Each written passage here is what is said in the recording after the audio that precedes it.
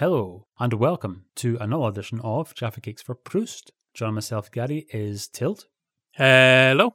Now, a lot of talk in recent weeks, Tilt, about Back to the Future Day, and people going back in time and all that kind of shizzle, as the young ones say. Now, we're not going back to 1985 as such, we're going a little further back, aren't we? 1972. Good year. There's a reason for all this. For a while it just sat there on the list of things we will get to eventually. But somewhere on that list was a film called Our Miss Fred, Danny LaRue film, which is odd and contradictory and runs off in 5 different directions at once, and we'll get to that. But it wasn't particularly high on the list. And then Gary came across something on a TV channel called Talking Pictures, didn't you? Yes, and it's worth mentioning, Talking Pictures is a really, really good channel. It's on satellite.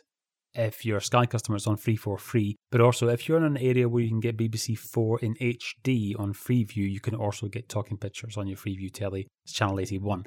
Because we've often talked before about how your version of TCM in the States is like TCM's supposed to be, and TCM here is showing things like, Harrison Ford and The Fugitive and New Addams Family and stuff like that. Whereas Talking Pictures is TCM as it should be, because they're actually showing old films. They're showing films with Leslie Dwyer and Stanley Holloway.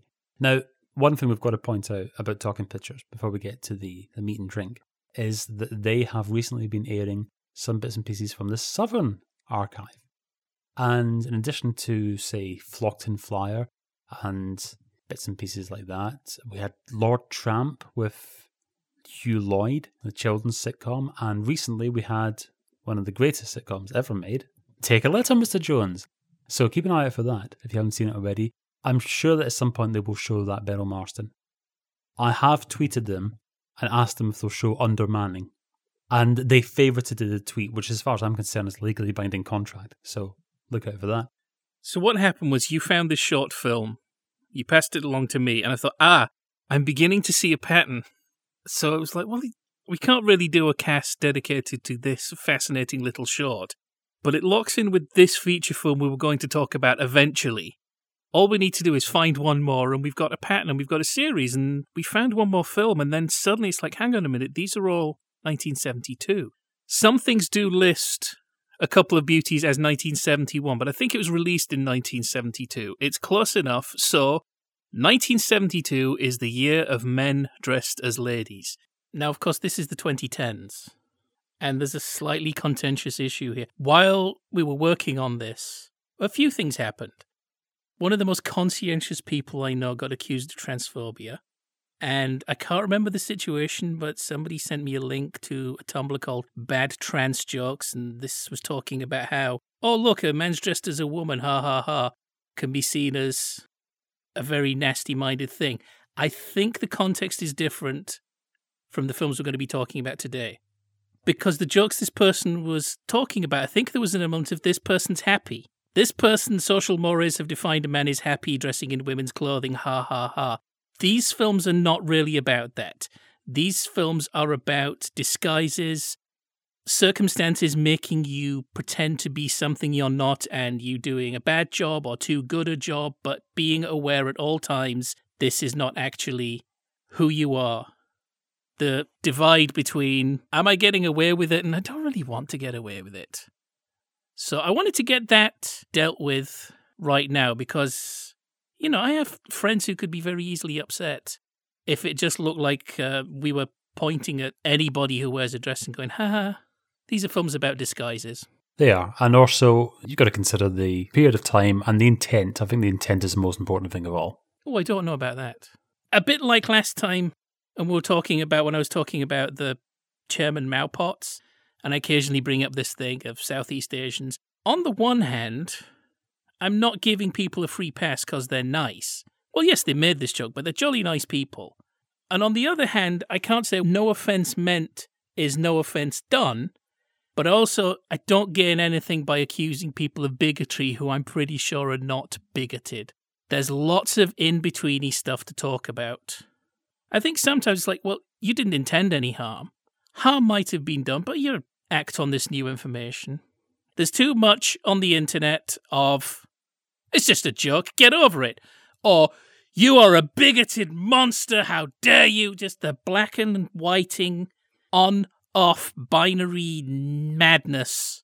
Well, when I say the importance of intent, I don't consider it's just a joke, get over it, as a legitimate defense, because I think that is sometimes cited by people who actually do have perhaps a little bit of intent, or perhaps are using the phony excuse, oh, it's ironic, therefore it's perfectly okay, whatever I say in the next 90 minutes. But in these three instances, I don't think that there is any intention to upset. And as far as people becoming upset by certain things, even if there's no intention, I suspect that if you really tried hard enough, then you could take offence at really anything at all. And of course, there's different degrees of that, there's different levels of that. But if you're determined, you can read something into anything at all. When we get onto Bunny Lewis, we'll talk a bit about the Bunny Lewis film.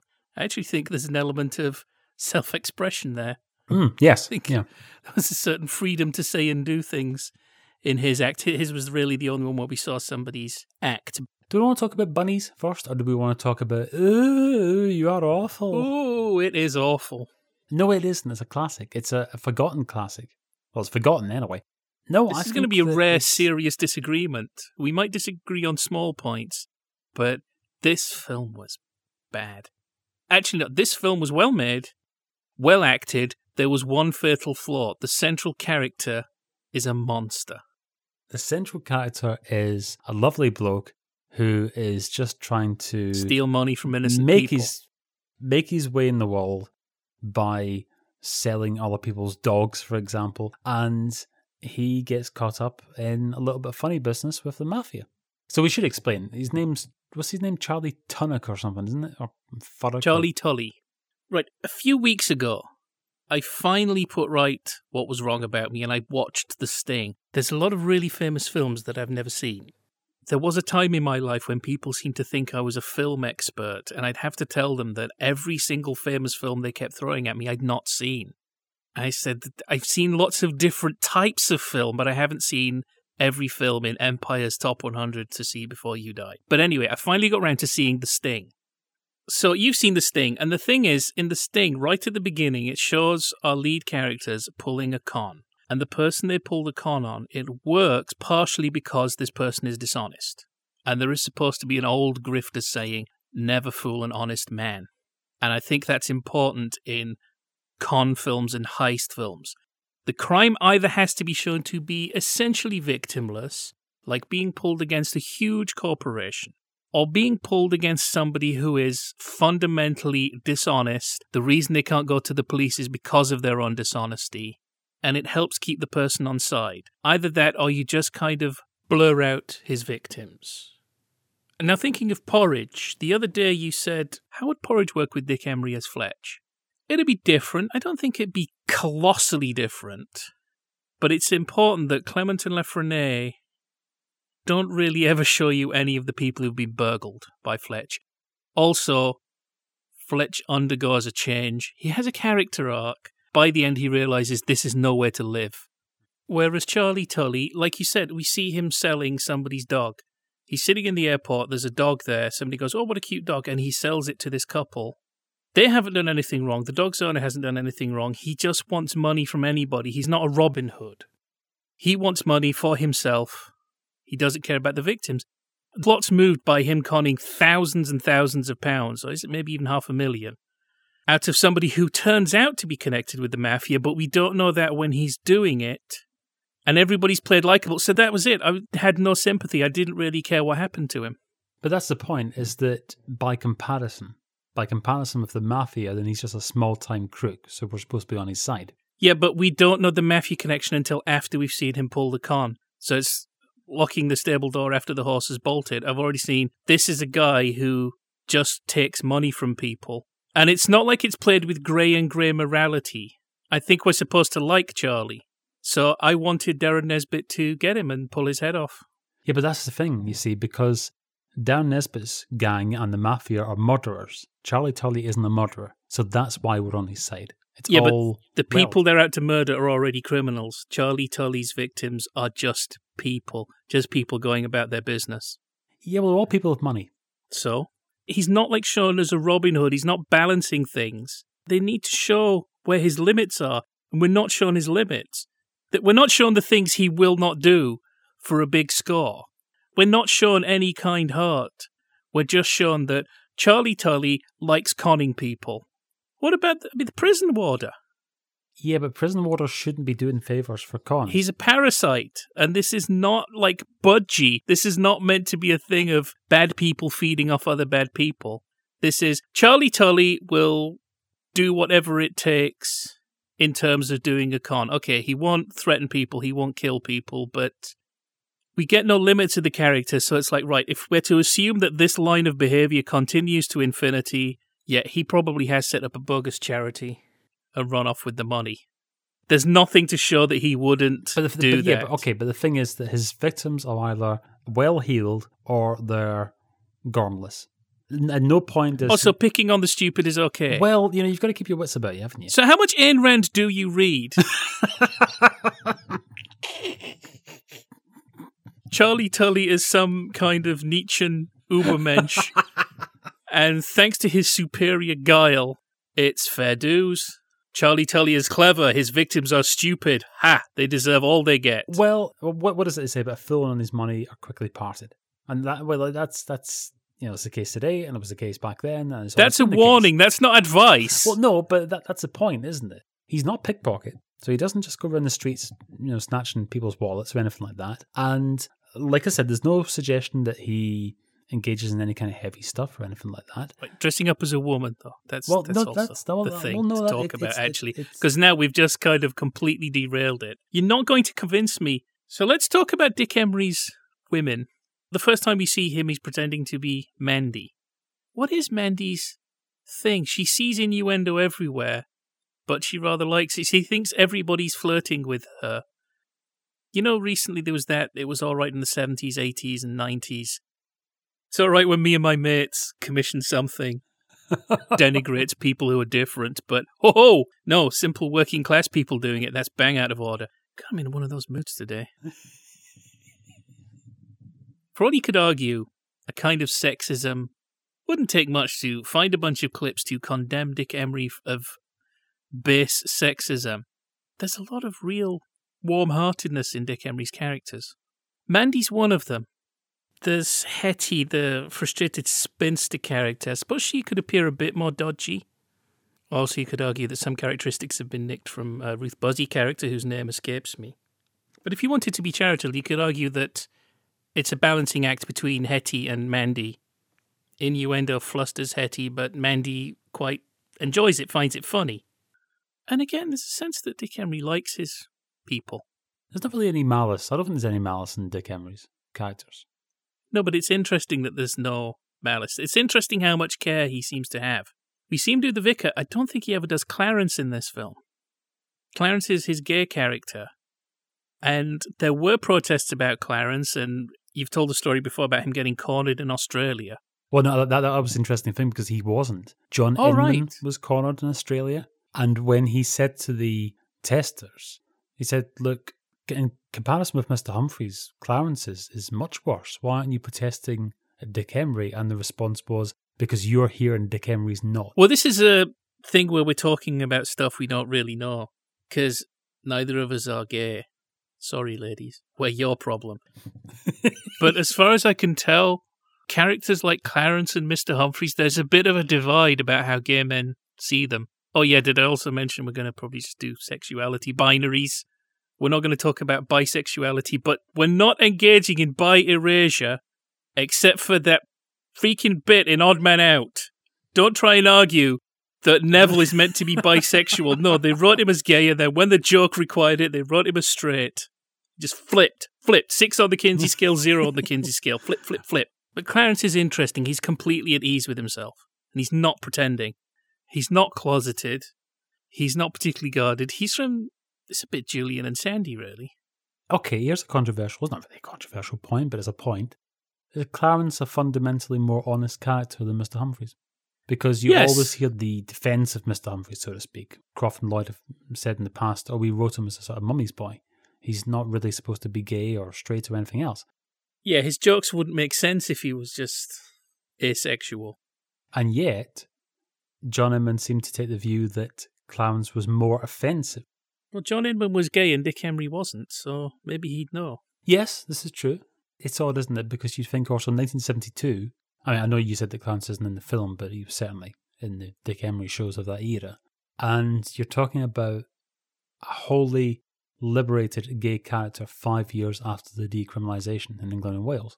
I can't explain it, but I would have thought that perhaps some people might have viewed Clarence as a step in the right direction, rather than somebody who was seeking to... Okay, well, I'll say it because I was going to say it anyway later on.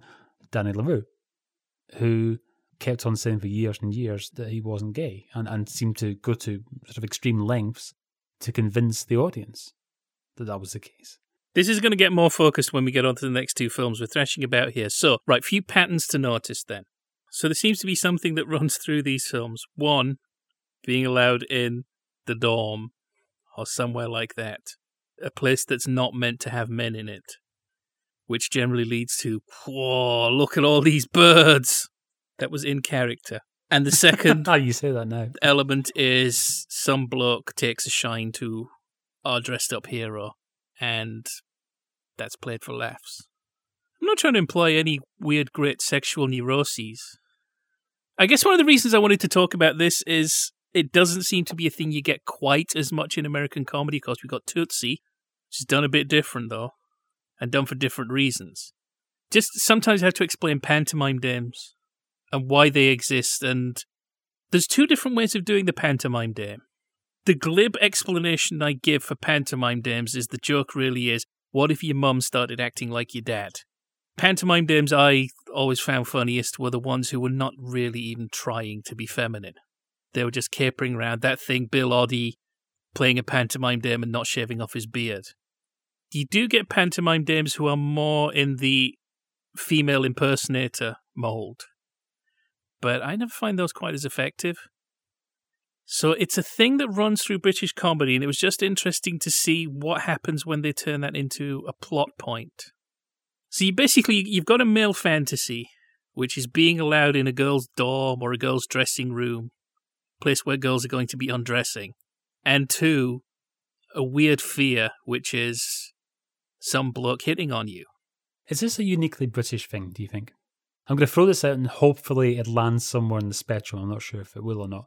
But there's a Benny Hill sketch, a visual sketch about a nudist colony. And there's, Benny Hill and Jackie Wright and what have you, and the women are there, and obviously it's all covered up with fences and what have you, but you get the implication. And then a woman passes by who's not in the nudist colony and starts adjusting her stocking. And suddenly the men are all, whoa, because they've seen a tiny little glimpse that they're not supposed to.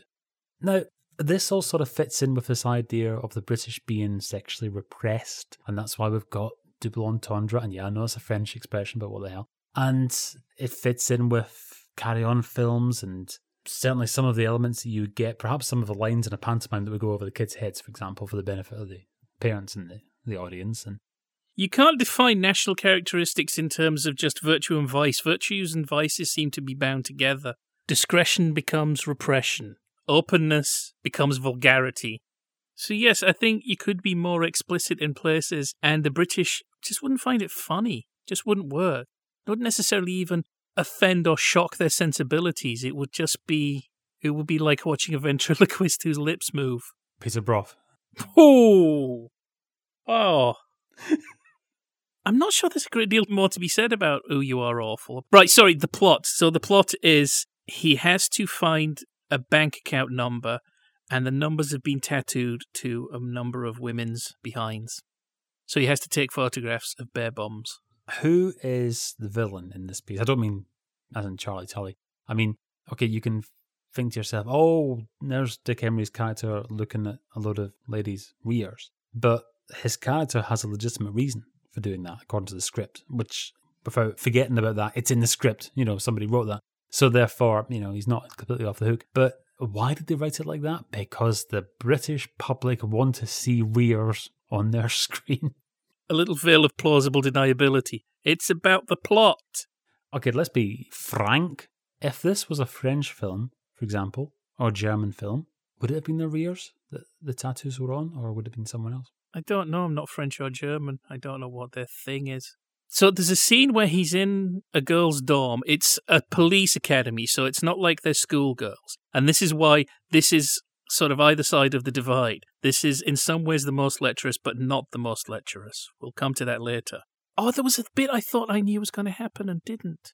He figures, right, one of these girls has the tattoo. So he turns up the heating and they all turn over and he sneaks around and for some reason none of them wake up and he's pulling up their nighties and taking a good look. So just the way you phrased that there, it sounds somewhat seedy. It is somewhat seedy. I thought it was going to turn out to be the woman in charge of the police academy. I thought that would be the punchline, but apparently not. Apparently middle-aged women don't have things. They don't have sexuality or agency. They're just to be laughed at. What was my point? Well, the point was you were drawing a comparison between that and Our Miss Fred. Right, well, I'll draw the Our Miss Fred comparison later. Anyway, I found that a little bit interesting for the kind of film it was. Because it's nowhere near to the state. What year did the Confessions film start? 74. Only a couple of years away. But even in tone, it's nowhere near that far. So I found that kind of strange. Yeah, it was seedy. It felt weirdly seedy. On the coast, there's the bit where he cuts the back off a bride's dress. I mean, that's a sex crime. It's just creepy, and he ends up working for the mafia. We're just showing him now conning people on behalf of a much bigger operation, and we have established he can't help himself. He likes running a con. Okay, but in his defence, no, he's got I a wish talent. Darren Nesbitt had nailed him to a wall. Well, Darren Nesbitt's drag act of his own on the train, I mean, it wasn't exactly convincing, was it? Because, Mandy managed to get away with sneaking into the police academy and what have you, whereas Darren Nesbitt, he wouldn't get past the front gate. Even in 1972, women tended not to have sideburns. Can I talk about Mad Men again? There's a bit in Mad Men where they'd sort of jumped forward to 1968, 1969 between series. And so we're seeing all the male characters wandering around, and a lot of them are growing sideburns. Because, okay, fashion's moving forward, sideburns, they're becoming the thing. And I just so wanted Christina Hendricks' Joan, when her character came on, to have the most extravagant mutton chops of the lot of them. That would have been fantastic. These massive red sideburns. Okay, it wouldn't have been very realistic. Might not have been very funny, actually. Forget I said anything. So that takes us to the easier to talk about, A Couple of Beauties. This is all my fault. Because this film was on Talking Pictures, and I knew a few people, including Till, would be interested to see it. So I grabbed a copy of it, and that meant that I ended up seeing it twice as part of the process. And it is only 25 minutes, isn't it? I mean, it definitely is only 25 minutes. It's not 3 hours, is it? I quite like how it somehow lays bare the fraud that is cinema. Here is a plot some other people would have probably got 90 minutes, maybe 2 hours out of. Look, we all know that there's really only 25 minutes of idea in this plot, if that. Let's just go at it. I mean, hello, B-movie pacing. It's beyond that. This makes Children's Film Foundation flicks look like they've got some padding in them. Okay, the best way I can describe this, my point of view, is that weekend, because we've just had it going in the opposite direction, that weekend in the spring where you put the clocks forward. If you were to watch A Couple of Beauties, let's say 5 minutes to 2, you wouldn't actually realise that you put the clocks forward. It would have felt like the natural progression of time. That's why I'm checking that it definitely only was 24 minutes, wasn't it? I don't understand how you reacted so badly to this. You got Tim Barrett and a bunch of Manchester nightclubs of a type you don't get anymore. It's just a nice little bit of cultural atmosphere. It is. And the rest of it is just a side issue. You're just not interested in culture.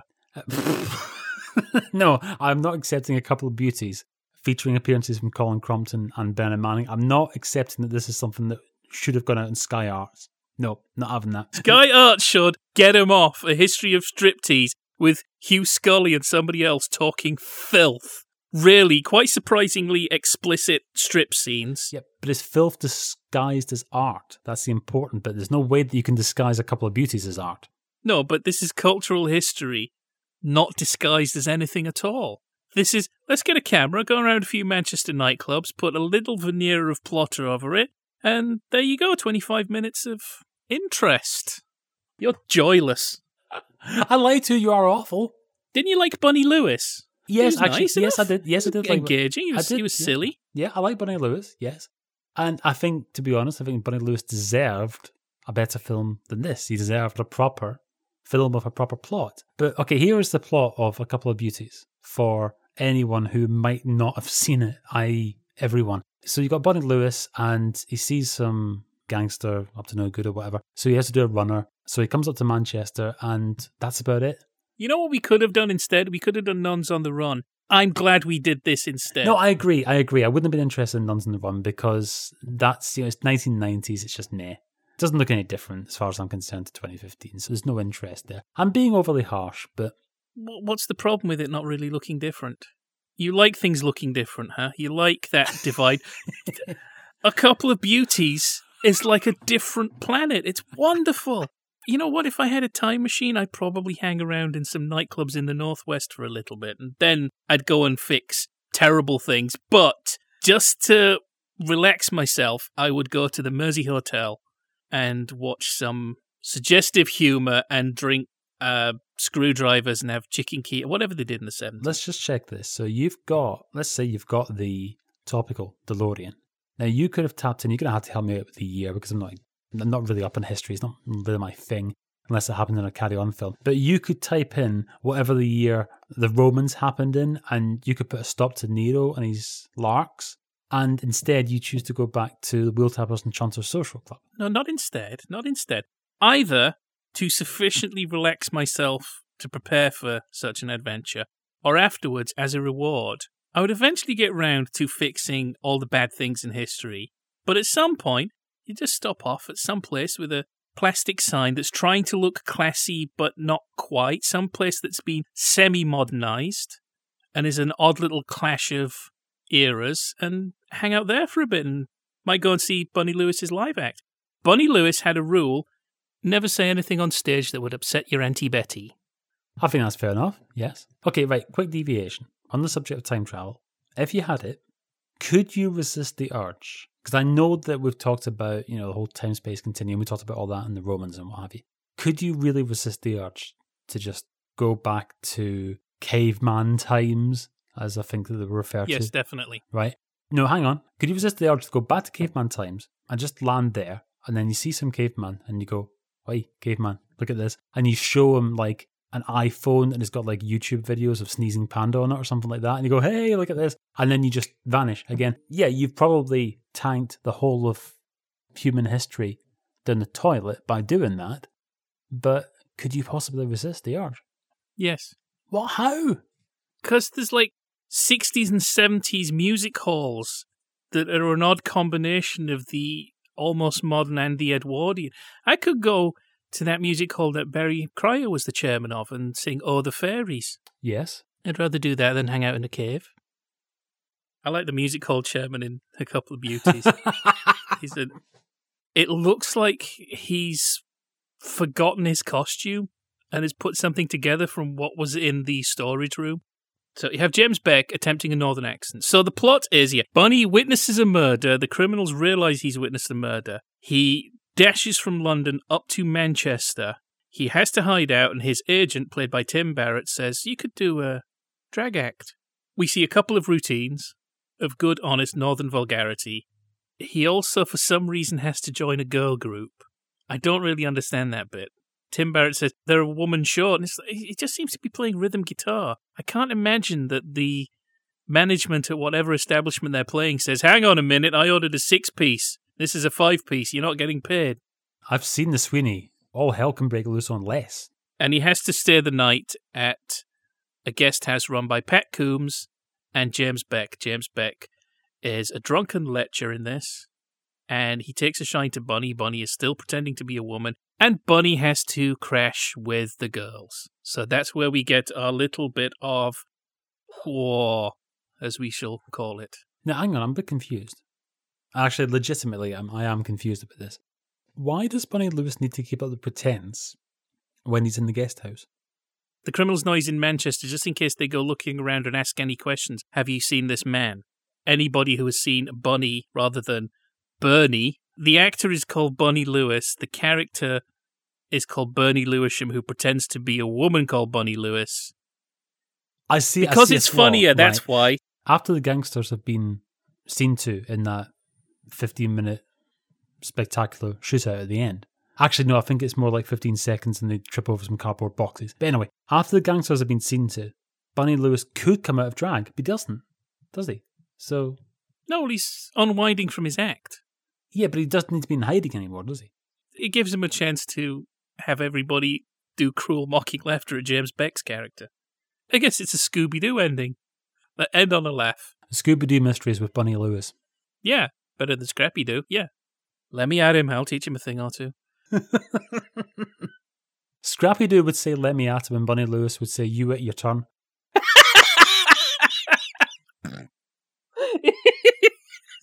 I'm not sure that the Saturday Supercade slot would be quite appropriate for it. And that brings us to Our Miss Fred. Now, I want to just throw in a quick piece of trivia about Our Miss Fred, which I still find astonishing. Our Miss Fred went out at 8 p.m. on ITV on a Tuesday evening in 1988. I watched it. That's how I've heard of this thing. Now, if you listened to Sitcom Club last week, you'll have heard us mention about how ITV in the late 1980s was chasing after the ABC One viewers. So does this mean that Danny LaRue's Our Miss Fred is typical ABC One fare? Our Miss Fred is interesting because it is the one where the women are treated the most fairly. It's also the most lecherous. It is the one where the lead character seems to inhabit the feminine style most completely. It's also the one where he complains the most. Now, on that first point, is that a balancing act? It doesn't feel like it. It feels like the tone just drifts. Again, we get to the fantasy of being allowed into a women-only place. And it's like, okay, let's get the war out of the way. Okay, we're done. Right, let's move on with the rest of the business. Move on with the rest of the plot. A while ago, I bought a DVD of an art show called Tempo. And one of the films in it is about Danny LaRue, and it's him at his nightclub. And he had this thing that he wasn't a female impersonator exactly. In A Couple of Beauties, there seems to be no real differentiation between whether Bonnie Lewis is pretending to be a female comedian or everybody knows he's a female impersonator. But he just goes on and he does his act, and then he comes off again. I actually did some research. Well, okay, I went on YouTube, and I watched a documentary about Danny LaRue, The Unforgettable. And there's a bit where Barry Cryer said he hated the word drag. And Danny LaRue's thing was, I am a man in a dress, it's a joke. So for him, it seemed to be very important to keep letting the mask drop. And one thing you see again and again in this documentary, and one thing he says in the 60s documentary they made about him, is he will walk on and he will try and look as convincing as possible in this incredibly glamorous get-up, and he'll walk up to the microphone and go, "Watch your mates." And at the end of the night in his nightclub, it was a hugely successful Soho nightclub, he would come on as himself. He'd come on in a dinner suit, and even to do all the feminine stuff, he'd have to, I don't know if he shaved his eyebrows or just blanked them out somehow. To come on as himself, he had to have a fake pair of men's eyebrows made so that at the end he would look like a man. So there's some interesting divide in Danny LaRue's act, and it bleeds into this, and it seems odd. And I'm not making any pitch like he was some sort of self-loathing gay man. Did he ever come out in his lifetime? I think maybe he did right towards the end. Yeah, I think very late on. Yeah, but certainly not at any point in the peak of his popularity. But his popularity started at a time when he could have been arrested. So there are reasons. It does seem strange, but also giving him the benefit of the doubt. I think there must have been something in the whole drag culture that he didn't like. Like, there were parts of it he did like, or maybe the parts of it he did like were he got paid for it and he was good at it. But there's clearly some part of it he wants to distance himself from. And that makes sense to me. I mean, we're doing our whole thing about not going, whoa, too much. There's bits about looking at women that way that can get annoying and joyless. I see stuff and it's meant to appeal to me as a straight guy, and sometimes it's like, God, that's just grim. I want to hazard a guess. It really is a guess. I wouldn't even say it was informed, but it's just a gut reaction from someone who wasn't there and doesn't know. So take it for what it is. I wonder if perhaps Danny LaRue's hesitancy about being too closely associated with his drag act, so to speak. Like you said there, when he started, it was at a time when you could have been arrested for homosexuality. Do you think that perhaps the decriminalisation, it didn't really matter so much to themselves? Because if you were a gay man in that era and you were sort of conditioned, you were self-aware, you've always got to be careful how you're seen in public and make sure you don't get the attention of the police or whatever it is, then when decriminalisation comes, you can't just necessarily switch off overnight. And I've heard people say that, for example, the police were tougher on gay men after the decriminalisation. So I suppose if you've gone through maybe the 40s and the 50s and the early 60s with that mindset that you want to put on a sort of a veneer, you want to give an appearance of being a straight man, you're not necessarily going to just stop doing that after 67. I was trying to think of a way of saying, yeah, it's not just a psychological trauma about society. Just look at, he might have had straightforward reasons. Basically, an angst-free version of looking at it is, there's clearly some part of drag acts that he doesn't like, and he's at pains to distance himself from those elements. And maybe part of that is also he wants to make sure that people know what Danny LaRue looks like. He doesn't want to lose himself in his characters. The whole point, and quite a few of his jokes are about how, yeah, I am pretending, everybody. I'm not inhabiting a role. He's a weird combination, actually. I said the two types of pantomime dame. The Bonnie Lewis type, just being a woman, trying to inhabit a feminine role. And then there's the not really trying. Just a bloke in a dress, acting like a bloke. Danny LaRue seems to try and combine the two versions. I mean, he'll come on looking like an old-time nitrate TCM Hollywood film star. And there's a bit in this film where he impersonates Marlene Dietrich. But for him, it's important to say, I'm not, by the way. There's a bloke in here. Haha, that's the joke. So that's the angst-free way of looking, and it's probably a combination of factors. I just didn't want to talk about this and try and make out that he was a tortured soul, crying on the inside, a sad clown. I don't want to play that joke on him. That's the stuff of BBC 4 drama documentaries, isn't it? Plot is fairly simple. He's in the biz. It's during the Phoney War. The British are in France, and they're getting pushed back. It's pre-Dunkirk. He's working at a little end of the pier theatre. He gets his call-up papers. We don't really see what his act is in this theatre. This is a really well-made film in places. It's clearly made on a tight budget, but there's just some really elegant stuff in here. We don't have like a comedy medical. We just see he's got his papers, he gets into his car, he drives off, and we cut to him in a tank in France.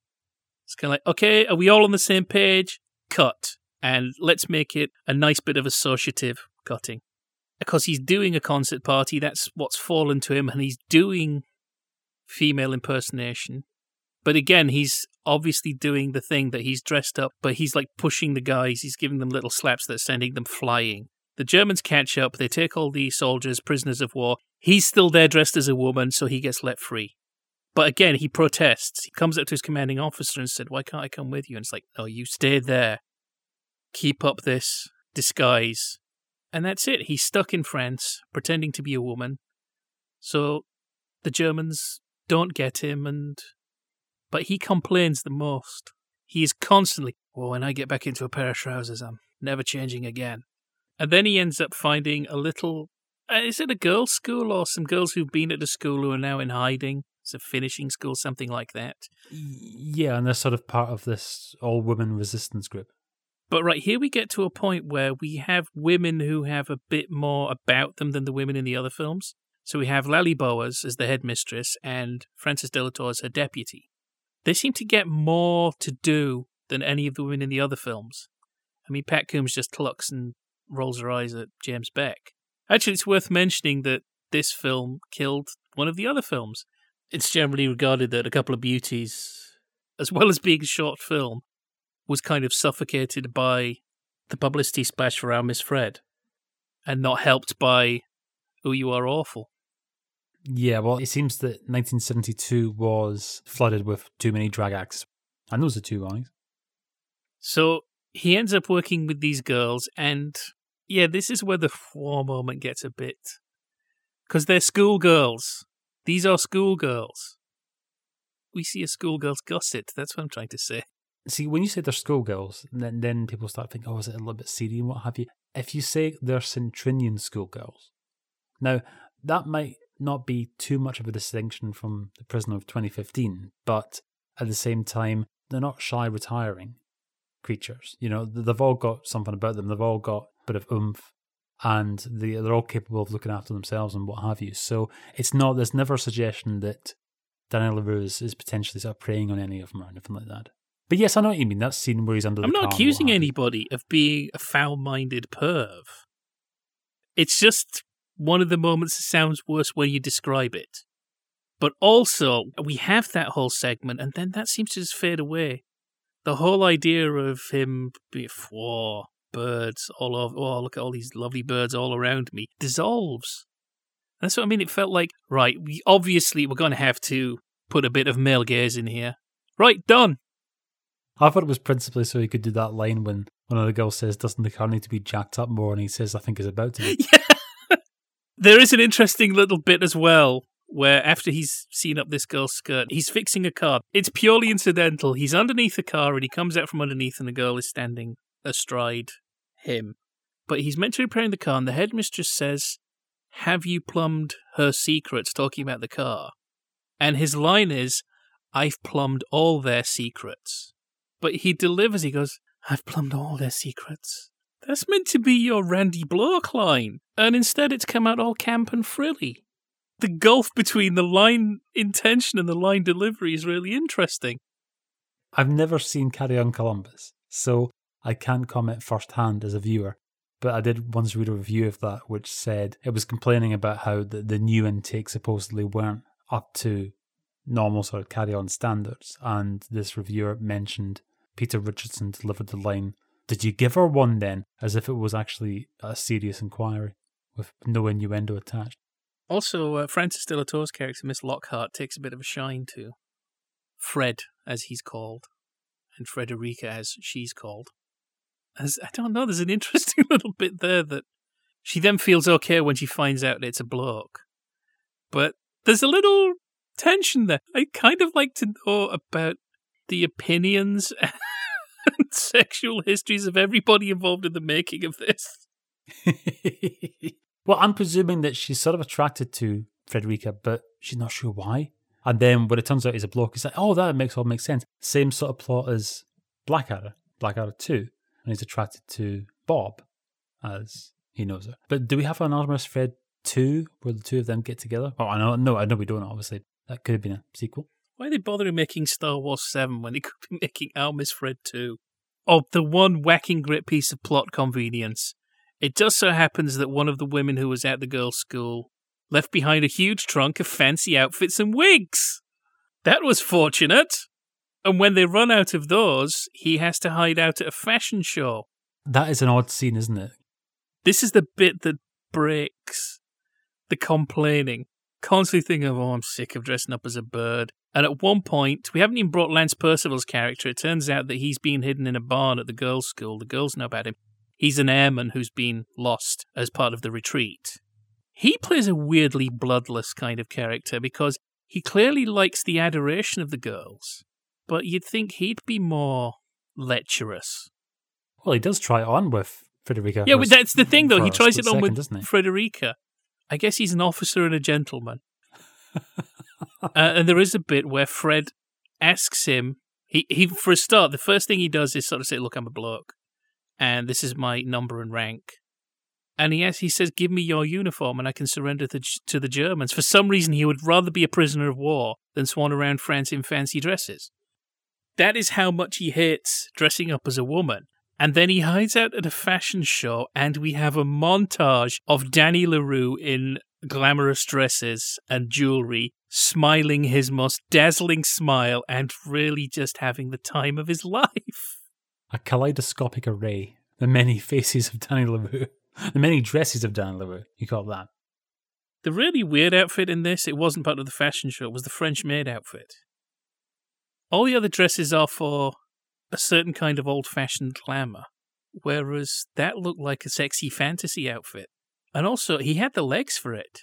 How the hell do you do that? What exercises do you do to give you ladies' legs? You know, if you do exercises, you end up with legs like a rugby player. Can you not do trichotography? You know how they say the camera adds £10? But it takes it off the legs and adds switch? it elsewhere. I see. Okay, that's interesting. Yeah, well, yeah, so you could switch the lens and then, yeah, it's like those funny mirrors in the fairgrounds. So eventually we settle down to just capering around Germany, pulling tricks on the Wehrmacht.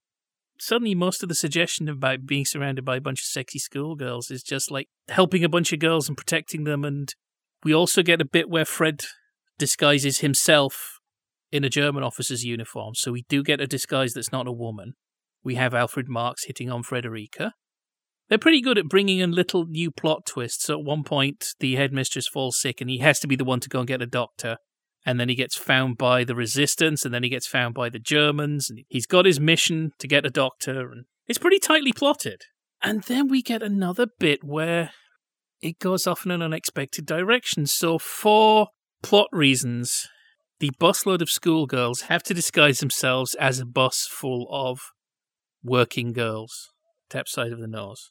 And you'd think that for this lecherous audience you were trying to appease earlier with the crop tops and upskirts, that would be an opportunity to dress up the young women in a way that would appeal to the blokes. But that doesn't really happen. Right, okay, the person who's dressed up the most is, of course, Fred. He seems to have the most care put into his outfit, and the rest just look like they've raided a dressing up hamper and have been at Mummy's makeup, and then we get a whole sequence of them zooming around in a little tank firing machine guns at Germans. And they are very handy with the machine gun. Yes. They must have had some training. Well, it doesn't entirely break the plot. I can kind of think that Lally Boa's character might have actually given them some shooting training to defend themselves against men. Or because the reason that Fred has to keep up his pretense in front of the women characters is Lally Boas is just convinced that once a man's in the uniform, he's a monster. And she'd probably shop him to the Germans if she thought he was a uniformed man to protect her girls. So they've thought it all through. I mean, I'm not condemning this because it's avoiding cliches. I like avoiding cliches, but I am just wondering how this was made and why this was put together this way. Still, John Rapley, eh? John Rapley turns up, always a good thing. Gerson Klauber. Oh, of course, we have an American character. Not unusual for a film like this to stick in an American character in the hopes of appealing to the American market. She gets barely anything to do. I am going to say that the actress is not American. Her Texan accent does not sound convincing to me. Sounds like she maybe watched half an episode of the Beverly Hillbillies as preparation. But it's a very good-natured film. It is, yes. And it comes across as well made. And obviously, yeah, it's a vehicle for Daniel LaRue, but in a strange way, it doesn't go down the same route as some of these starring vehicles where it's just the individual in question parroting half of their stand-up routine or an excuse to get them on. Oh, yeah, Daniel LaRue appears on the stage a few times, but it's not as if it's something where you know that they're just basically doing their act, but on the big screen. Yeah, it stands up pretty well. I could have done without the song. Which song was that? Hitler Has Only Got One Ball. They take the words of Colonel Bogey and put a new tune.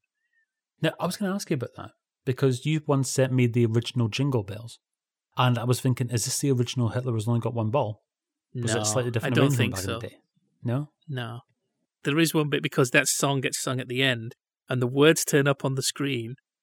And of course, we have a bouncing ball for the first line, and then two small ones for the next two lines, and no ball for the last. Yeah, well, okay. But you know what? I take that back. It was worth it for that joke. But I might as well just done the Colonel Bogey theme. It just seems a bit pointless putting a new tune to that. It's a different arrangement so she can get the Germans to sing along to it without realising what they're doing. I think the words are the problem. You just need a very basic understanding of English to realise something bad's being said, but I'm glad we talked about it because I don't think it could have sustained its own podcast by itself. Is there not scope for this being a sort of triple pack network DVD release? Maybe they can chuck in that Hugh Scully documentary as well, just for the hell Oh, of it. heck. What? Push it up to R18? But where are drag acts today in 2015 outside of pantomime? Do they really exist? Because I'm struggling to think of it. Okay, you got Mrs. Brown, obviously. Apart from that, I can't really think of any that are on mainstream television or anything like that these days. Well, we've done our usual thing of drawing a bunch of lines and then not taking them anywhere. Asked a lot of questions, not come up with many answers. That's fine. But that leaves room for a sequel, you see. Got to leave room for the next set of the franchise. You don't get all the answers in the Fast and Furious films. They leave some doors open. Okay, next Fast Furious franchise film. Mr. Fast and Mrs. Furious. Or Fred Furious. A couple of furious beauties. We will be back in 2 weeks with Jaffa Cakes of Proust with our first of 3 Christmas specials. But next week, on the Sitcom Club, we're going to be looking at A Small Problem. Written by Mike Wadling and Tony Milan. We're going to be tackling bigotry. Or they're going to be tackling bigotry. People aren't necessarily going to pick up on the fact that they're tackling bigotry. And there's going to be a lot of defensiveness and how dare yous being thrown around. And it's intriguingly modern. It's a nice little oddity. It's a show which has been completely forgotten about. Exactly the kind of thing the Sitcom Club is meant to do. Exactly. So that's coming up in a week's time. Then next Jaffa Cakes for Proust in 2 weeks' time. In the meantime, you can hear all of the previous editions of both shows at sitcomclub.com and also at podnose.com, where you'll find all the other podcasts within the Podnose family as well. In the meantime, you can get in touch with us at feedback@sitcomclub.com or on Twitter at the Sitcom Club. So in the meantime, Tilt. Goodbye. This is Gary, and this has been Jaffa Cakes for Proust.